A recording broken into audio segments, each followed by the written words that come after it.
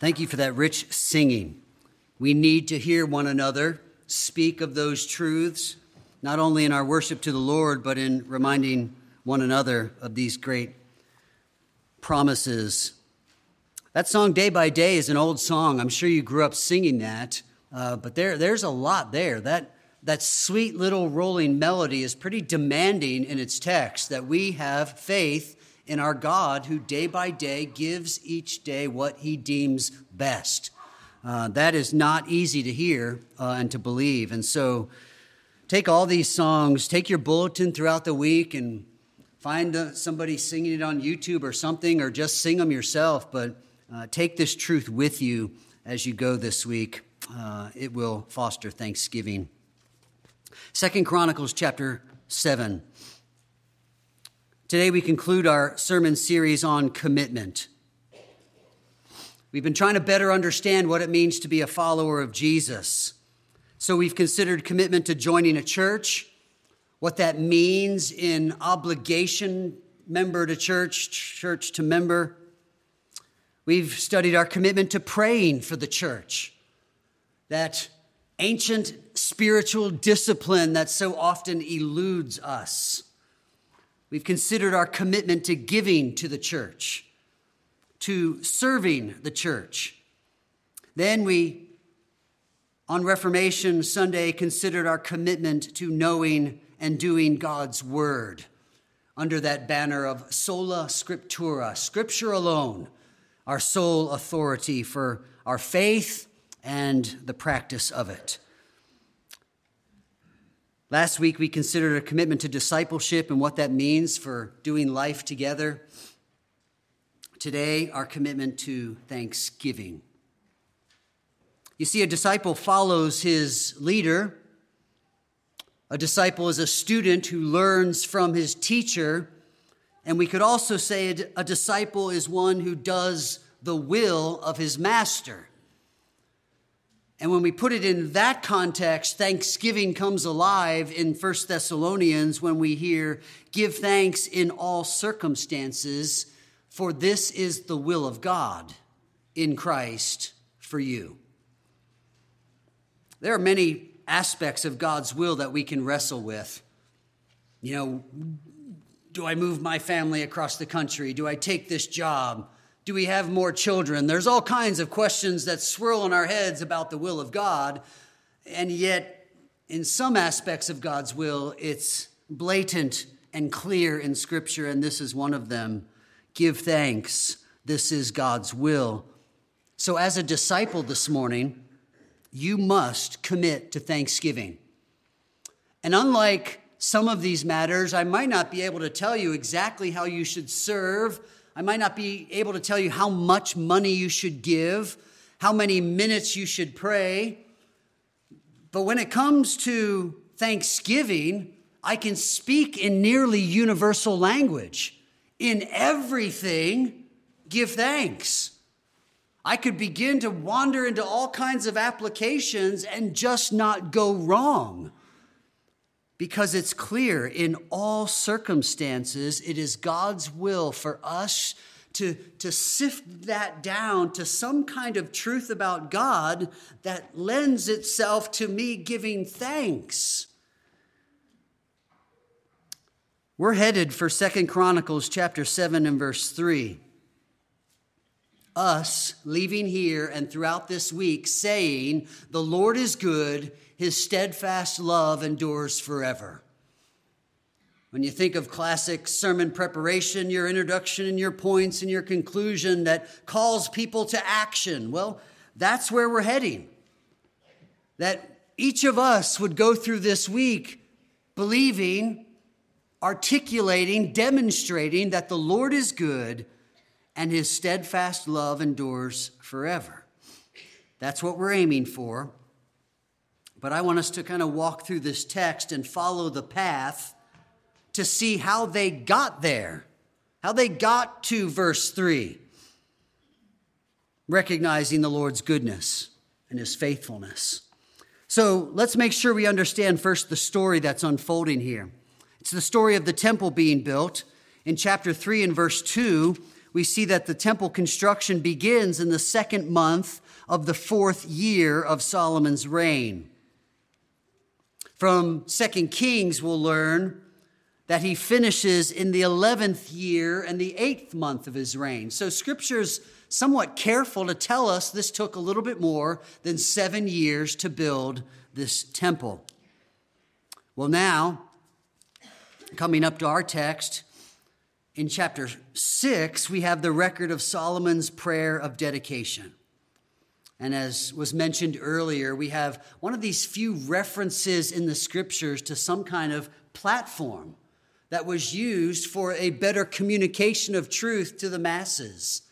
We'll see it again in the return of the exiles from captivity with Ezra and Nehemiah, and a platform that somehow would elevate, yes, the word and the message, but even the practical element of communication. So pulpits don't have a great systematic theology behind them, but there are some practical and perhaps illustrative purposes for them. Solomon begins this prayer of dedication. In a sense, it continues on in chapter 7 after our text, because most of his prayer is, if this happens, then God, please do this. If our enemies overtake us, please deliver us. If we turn from sin, please forgive us. That's a common theme. We see that one in verse 27. Hear in heaven and forgive the sin of your servant. It's again in verse 30. Then hear from heaven your dwelling place and forgive. Again in verse 39. Hear from heaven your dwelling place, their prayer and their pleas. Maintain their cause and forgive your people if they have sinned against you. This theme, though, continues in chapter 7 in probably the most well-known if-then of Solomon's prayer. If my people who are called by my name shall humble themselves and pray and seek my face, then will I, as this chapter has unfolded already, hear from heaven, will forgive their sin and heal their land. So that's the context here. It's all of this. We know what could happen, and when it does, you be faithful still. We know what's going to happen, but demonstrate your goodness. We know we might wander or we might suffer. Prove again that you're faithful, that your love endures forever. That's the theme that's unfolding here, but there's no denying that in chapter 6 and in chapter 7, there is this concern that sin could get in the way of this free celebration of God's goodness and his steadfast love. So much so that even as this prayer is coming to an end, we read in verse 41, and now arise, O Lord God, and go to your resting place, you and the ark of your might. Now, we often hear resting place and we think like of death, like they've gone on to their rest. Well, no, Solomon is just simply saying, we built this temple which has not only the holy place, but then the holy of holies where God's presence would indeed dwell. So Solomon is just simply saying, Lord, it's done. We've done exactly what you've asked, and now keep your word and come to that place where you would dwell or rest upon. You and the ark of your might, let your priests, O Lord God, be clothed with salvation, and let your saints rejoice in your goodness. O Lord God, do not turn away the face of your anointed one. Remember your steadfast love for David, your servant. So sin is in the back of their minds, repeated over and over again. If we sin, forgive. If we sin, forgive. And now at the conclusion, there's something about being clothed in salvation so that people can rejoice in God's goodness. So just hear all that and know that that's setting the table now for what unfolds in chapter 7. We've just heard like the actual script of the prayer, and now the writer is going to tell us by narration what unfolds next. As soon as Solomon finished his prayer, well, what happens with a lot of our prayers that finish? You might hear a murmur of amens around. Well, this was a little different. Fire came down from heaven and consumed the burnt offering and the sacrifices. And the glory of the Lord filled the temple. We read about this a few chapters earlier when they first brought the ark into the temple. Similar occurrence of the glory of the Lord filling the temple. And in that case, they couldn't continue with their music and their planned order of service. We see it again. The priests could not enter the house of the Lord because the glory of the Lord filled the Lord's house. When all the people of Israel saw the fire come down and the glory of the Lord on the temple, they bowed down with their faces to the ground on the pavement and worshiped. So much of the Old Testament is instructive on worship in the language of physical posture. We don't make much of physical posture anymore in our worship. Perhaps you do in private. Perhaps you kneel by a bed or a chair or a desk and pray, reflecting that submission and sweet dependence on this God that you're actually believing is going to do something in response to your prayer. Maybe you lay on the ground and plead for the salvation of that person you love. Maybe you've tasted that desperation before. Maybe posture means something to you, but in a lot of our worship, our posture is either standing or sitting.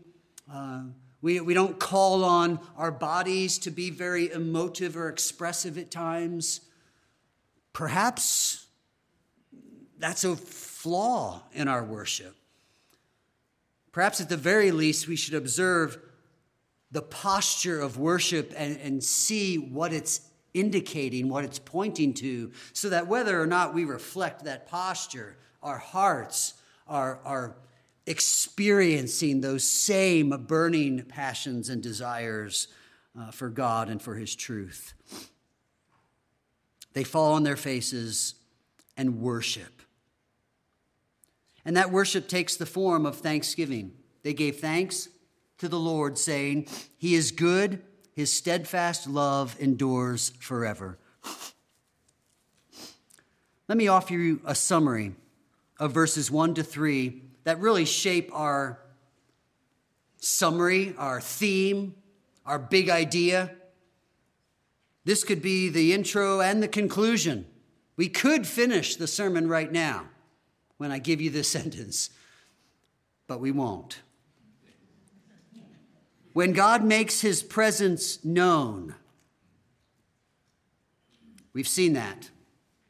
Solomon prays, there's this pause, and the narrator picks up his pen and tells us what happens next. God makes his presence known. When God makes his presence known, his people respond with worship. Worship is always a response. No one in the history of humanity has ever worshiped God proactively. It's always a response. Our existence is in a response to God's desire. He created. We're only here as the next thing. God did something. God is, therefore we worship. There has to be something to treasure, something to value, something to respond to. So recognize that response and maybe recognize the deficiency in your worship that isn't reactive. We're not supposed to be reactive to our kids when they frustrate us and we just burst out with some response. We are supposed to be reactive all day long. When we see God doing something, we're supposed to just react. We might call it a knee-jerk reaction. The doctor thumps on your knee there to hit that nerve to see if, all right, the nerves are working good. Your leg kicks. We call it a knee-jerk reaction. You can't control it. Go ahead, tap on your knee right now if you have to see if you can get it to happen. I know you're going to do it, right? Our worship this week, our thanksgiving shouldn't just be, well, now's the time we set aside to be thankful. It should just be that twitching reaction all day long because we just know God is good. It's a response of worship. So when God makes his presence known, His people respond with worship, giving thanks for his goodness and steadfast love. A response of worship that looks more often than not like thanksgiving for goodness and steadfast love.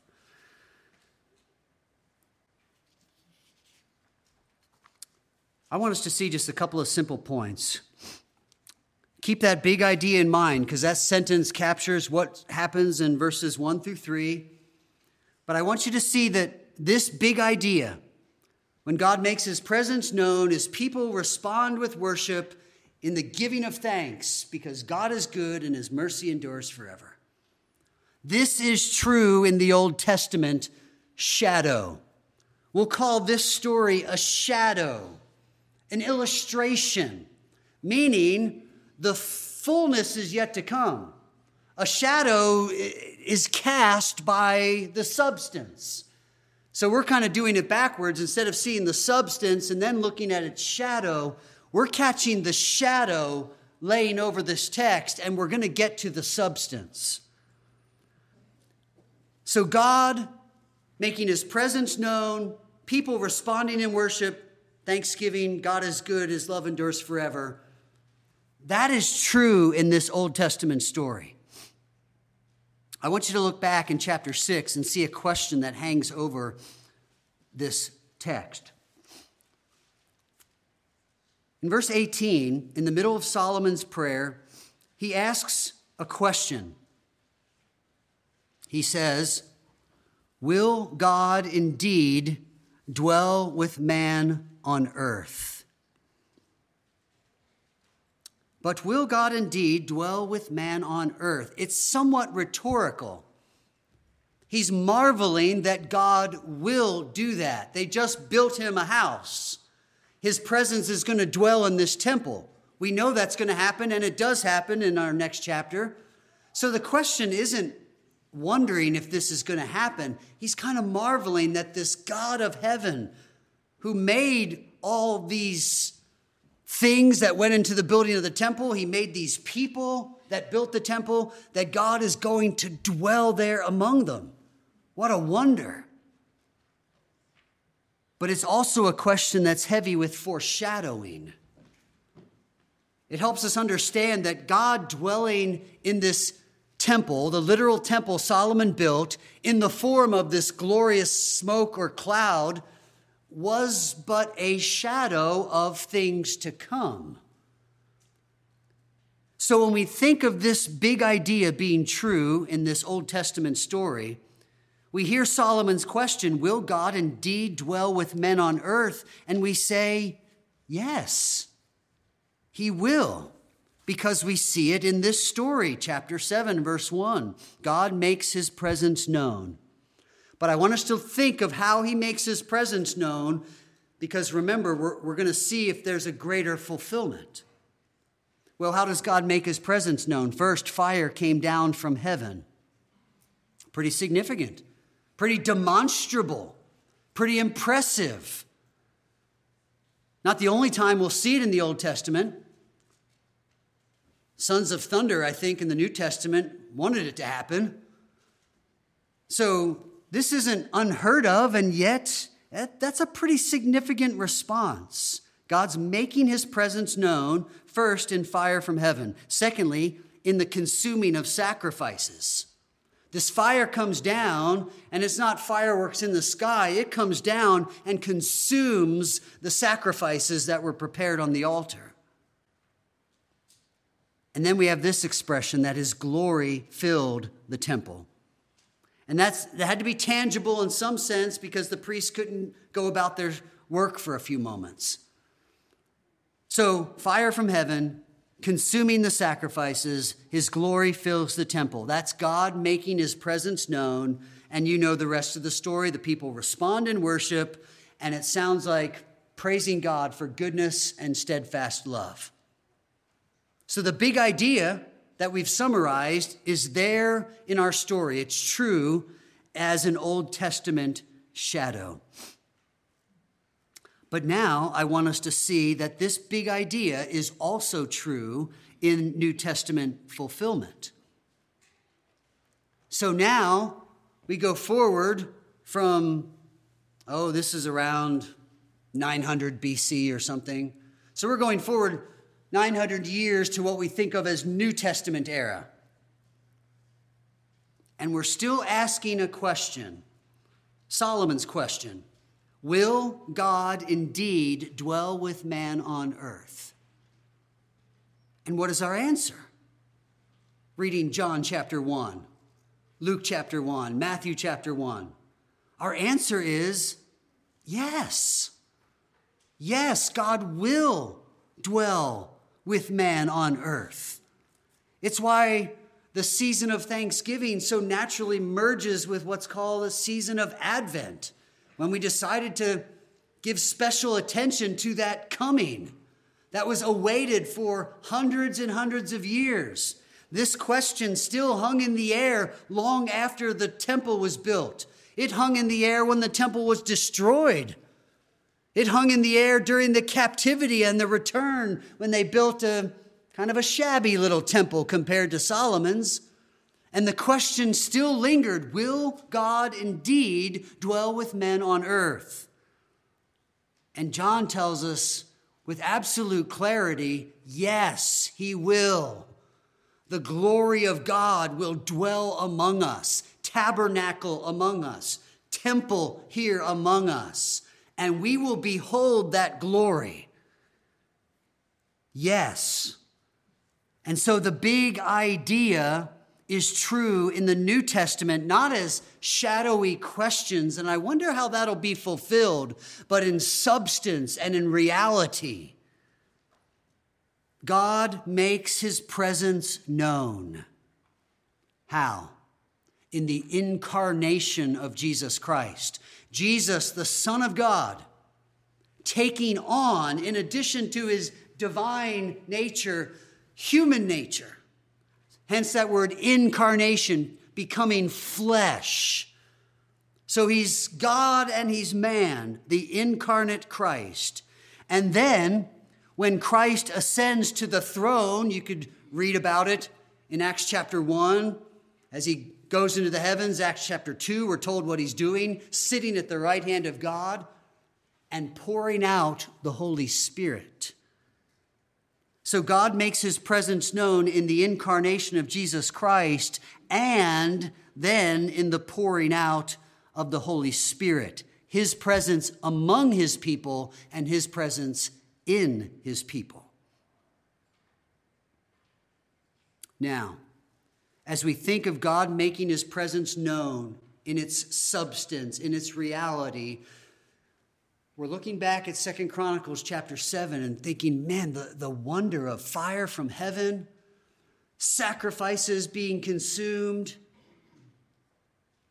people worshiping because glory has filled the temple. I want to remind you that God hasn't forgotten to give us indications of those things being shadows that would have their fulfillment. When God made his presence known in Christ temporarily, and then the presence of God in God the Spirit more permanently for us in the church age, do you remember what it looked like when God's Spirit was made known, when God's presence came to dwell among us in Acts chapter 2? It was in the form of tongues of fire. God was making his presence known, and Jesus had tried to prepare his disciples for this when he says, I'm going away, and he has to tell them in John 14, don't let this trouble you. I'm going, but in a sense, I'm coming. God the Son is going, but the Spirit of Christ, God the Spirit, is coming. He will come and be with you. When he is handed out, the gospel writer says, receive that Holy Spirit. And when that Spirit is poured out, it's in the form of fire from heaven. Well, what about sacrifices being consumed? We don't see that at Pentecost. But Paul is mindful to remind us that every believer that has experienced fire from heaven and the indwelling of the Spirit is supposed to be a living sacrifice, Romans 12 says. So indeed, sacrifices are still being consumed. The question is, have you crawled off the altar or not? You're supposed to be a living sacrifice so that when God makes his presence known, your life is given as a sacrifice, whatever you want. I'll seek first the kingdom, a living sacrifice. Because God has been merciful, my life will be given as a sacrifice. His glory filling his temple. Quite tangibly in 2 Chronicles 7, not too hard of a stretch to see the glory of God filling his building in the New Testament. Because corporately, we are the church. Some of the references to God's building are to his church corporately. And so the Holy Spirit dwells in the building of God's house. This is Peter's language. We are each living stones, and stones together build the house of God where God's presence and glory will be made known. Ephesians adds that even spiritual darkness will see God's glory filling his church and marvel at the mystery and power of the gospel. Individually, we are told that our bodies are the temple of the Holy Spirit. And Paul would write to the church at Ephesus that as that temple, be filled with the Spirit. And so it's true in the New Testament, but in a greater way than even 2 Chronicles 7, that God has made his presence known in the incarnate Christ and in the pouring out of the Holy Spirit, evidenced by fire from heaven, sacrifices consumed, and the filling of God's dwelling place with his glory. And so what is the response? We, like the people of 2 Chronicles 7, worship. We bow down, perhaps with our faces to the ground. Have you ever? And we just worship. We're completely overwhelmed by God and his goodness and his faithfulness. Some of you know what it is to be overwhelmed by horrific, tragic news. Maybe you've been with someone and you've seen literally the life drain out of them and they faint. Or they can't even stand up and they collapse into a chair in overwhelming sorrow or something. This is the nature of worship, that when God makes himself known, people bow. It's just natural. It just happens. They respond in worship. It was true in the Old Testament. It's true in the New Testament. As God makes his presence known, his people respond with worship. And all of that New Testament unfolds what it's like to live together as God's church and how they gather on the first day of the week and what they do. They hear preaching and they speak to themselves in songs and hymns and spiritual songs. The word of Christ dwells in them richly so that it pours out on others. Then they go about their week, and Acts says they go house to house breaking bread. There's relationship and mutual benefit and help. Peter adds this whole theme of we're pilgrims on this journey and we're kind of all in this together, hanging on to these promises that we're going to make it all the way to the promised land. We're going to make it to our inheritance because God is faithful. We worship in response to God's presence being made known. Hopefully we love Thanksgiving and Christmas not because of big meals and big presents, but because of our big idea this morning, that God has made himself known savingly in a person, Jesus, and we've seen him. By faith, we rest in him and trust that his righteousness will be ours. Our guilt became his, so we're forgiven. And when this life ends and this body fails, will receive a new body in eternal life, the resurrection. We worship in response to what God has revealed of himself, that he is not only maker and creator, but he is Savior and Lord. And our thanksgiving should sound something like, God is good. He's faithful. And so just start your list on the back of your bulletin. How many people heard from me this week? God is good. God is faithful. Because that's the flow of the big idea. It's not just that our worship is some kind of inner feeling. No, it's a worship that is expressed so that people will know that God is good and his steadfast love endures forever. So this big idea that when God reveals himself, we worship in response, saying, I see the goodness. I see his faithful covenant love. That idea was true in the shadow of our text in Chronicles 7. It's true in the New Testament, in its substance, in its reality. Lastly, we conclude with the ought. What must be so? Observably, it is so in Chronicles. Observably, it is so in the New Testament. But it must be so in our present obedience. That God reveals himself and we must respond in worship. It's true in our present obedience. Obedience to what? To the commands of thanksgiving. Remember, this is God's will that we be thankful. We tend to think thanksgiving can only happen like when we're wowed by something. That big gift from mom and dad for your birthday, and it's like, oh, don't forget to be thankful, because that's what we do. We thank, well, our text isn't saying wait around for the next thing and then be thankful. No, the next thing is here. God, he's good. His steadfast love endures forever. So hear the commands of Scripture. What are they? You heard them in Psalm 100. Give thanks. You say, well, I just don't feel it. No, give thanks. Well, you don't understand. My life's really hard. Back to our command. Give thanks. We are not without compassion to the people who say, my life is hard, or you don't know what's going on right now, or this is what has happened in this past year, or we've just had this funeral, or that's all true. But the command doesn't go away. Give thanks and bless his name. You see, the question of, well, how do I give thanks when life is hard is found in the second command.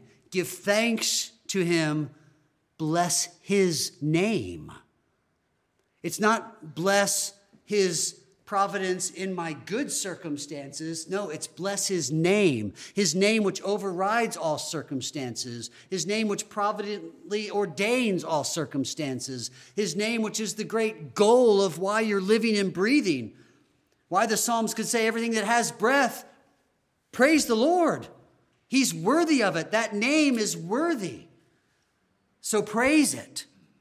Hear these commands of thanksgiving. They're not suggestions. They're not if life is good or if the family makes it in town or if the turkey's not too dry or anything else. It's no, just do this. All that other stuff is supposed to be just a reminder. That's just a sampling. It's shadowy kind of stuff compared to the God who has revealed himself in Jesus for the salvation of sinners. You see, there will be Christians who have very little on the table for food Thursday afternoon. Christians around the world who are struggling and suffering. And this command will ring true to them as much as it does to you. Give thanks. Bless his name. For the Lord is good and his steadfast love endures forever. You see, God has made himself known to you. In the incarnation of Jesus Christ, the Son of God took the form of humanity. making God known. By his sinless life, he has clothed you as a priest in robes of salvation. Solomon ended his prayer of dedication recognizing this sin problem was going to mess up Thanksgiving. What we need is this clothing of salvation. Let your priests, O Lord God, be clothed with salvation. Well, Isaiah says, I will greatly rejoice in the Lord. My soul shall exalt in my God, for he has clothed me with the garments of salvation. He has covered me with a robe of righteousness. Shadows in Solomon's prayer. Priests robed in salvation. Substance. This is what Christ came to accomplish. By his substitutionary atonement, Jesus Christ has dealt once and for all with the matter of forgiveness. If the people sin, if they rebel, if they sin, Solomon kept praying it, knowing it's going to be a problem. Solution, God makes his presence known in Christ. And on that cross, as Jesus died, the wrath of God was satisfied. Solomon's prayer answered. And so what do? We respond in worship. Maybe with our heads bowed around a Thanksgiving table. Maybe on a walk where you get a little charismatic. And like Solomon, lift your hands or find a place to kneel and just bow in humble adoration as we sing. But we respond in worship because that's the flow of the big idea. When God reveals himself, his people respond in worship. And God has scripted the opening lines of your Thanksgiving worship with these words, the Lord is good, and his steadfast love endures forever. In the days of this Thanksgiving week, you can fill in the rest of that script. So, Heavenly Father, thank you for coming to us since we could not come to you. Thank you for saving us since we could not save ourselves. May you receive honor and glory in the praise of our thanksgiving this week. As we proclaim and demonstrate your goodness and your faithfulness, may it be like the sacrifices of old, consumed by that fire and that smell that would waft through all the congregation and up into the skies. So we want our sacrifices of praise and thanksgiving to drift to you and for you to be pleased, because you're worthy of this, our worship that we would offer through Jesus Christ our Lord. Amen.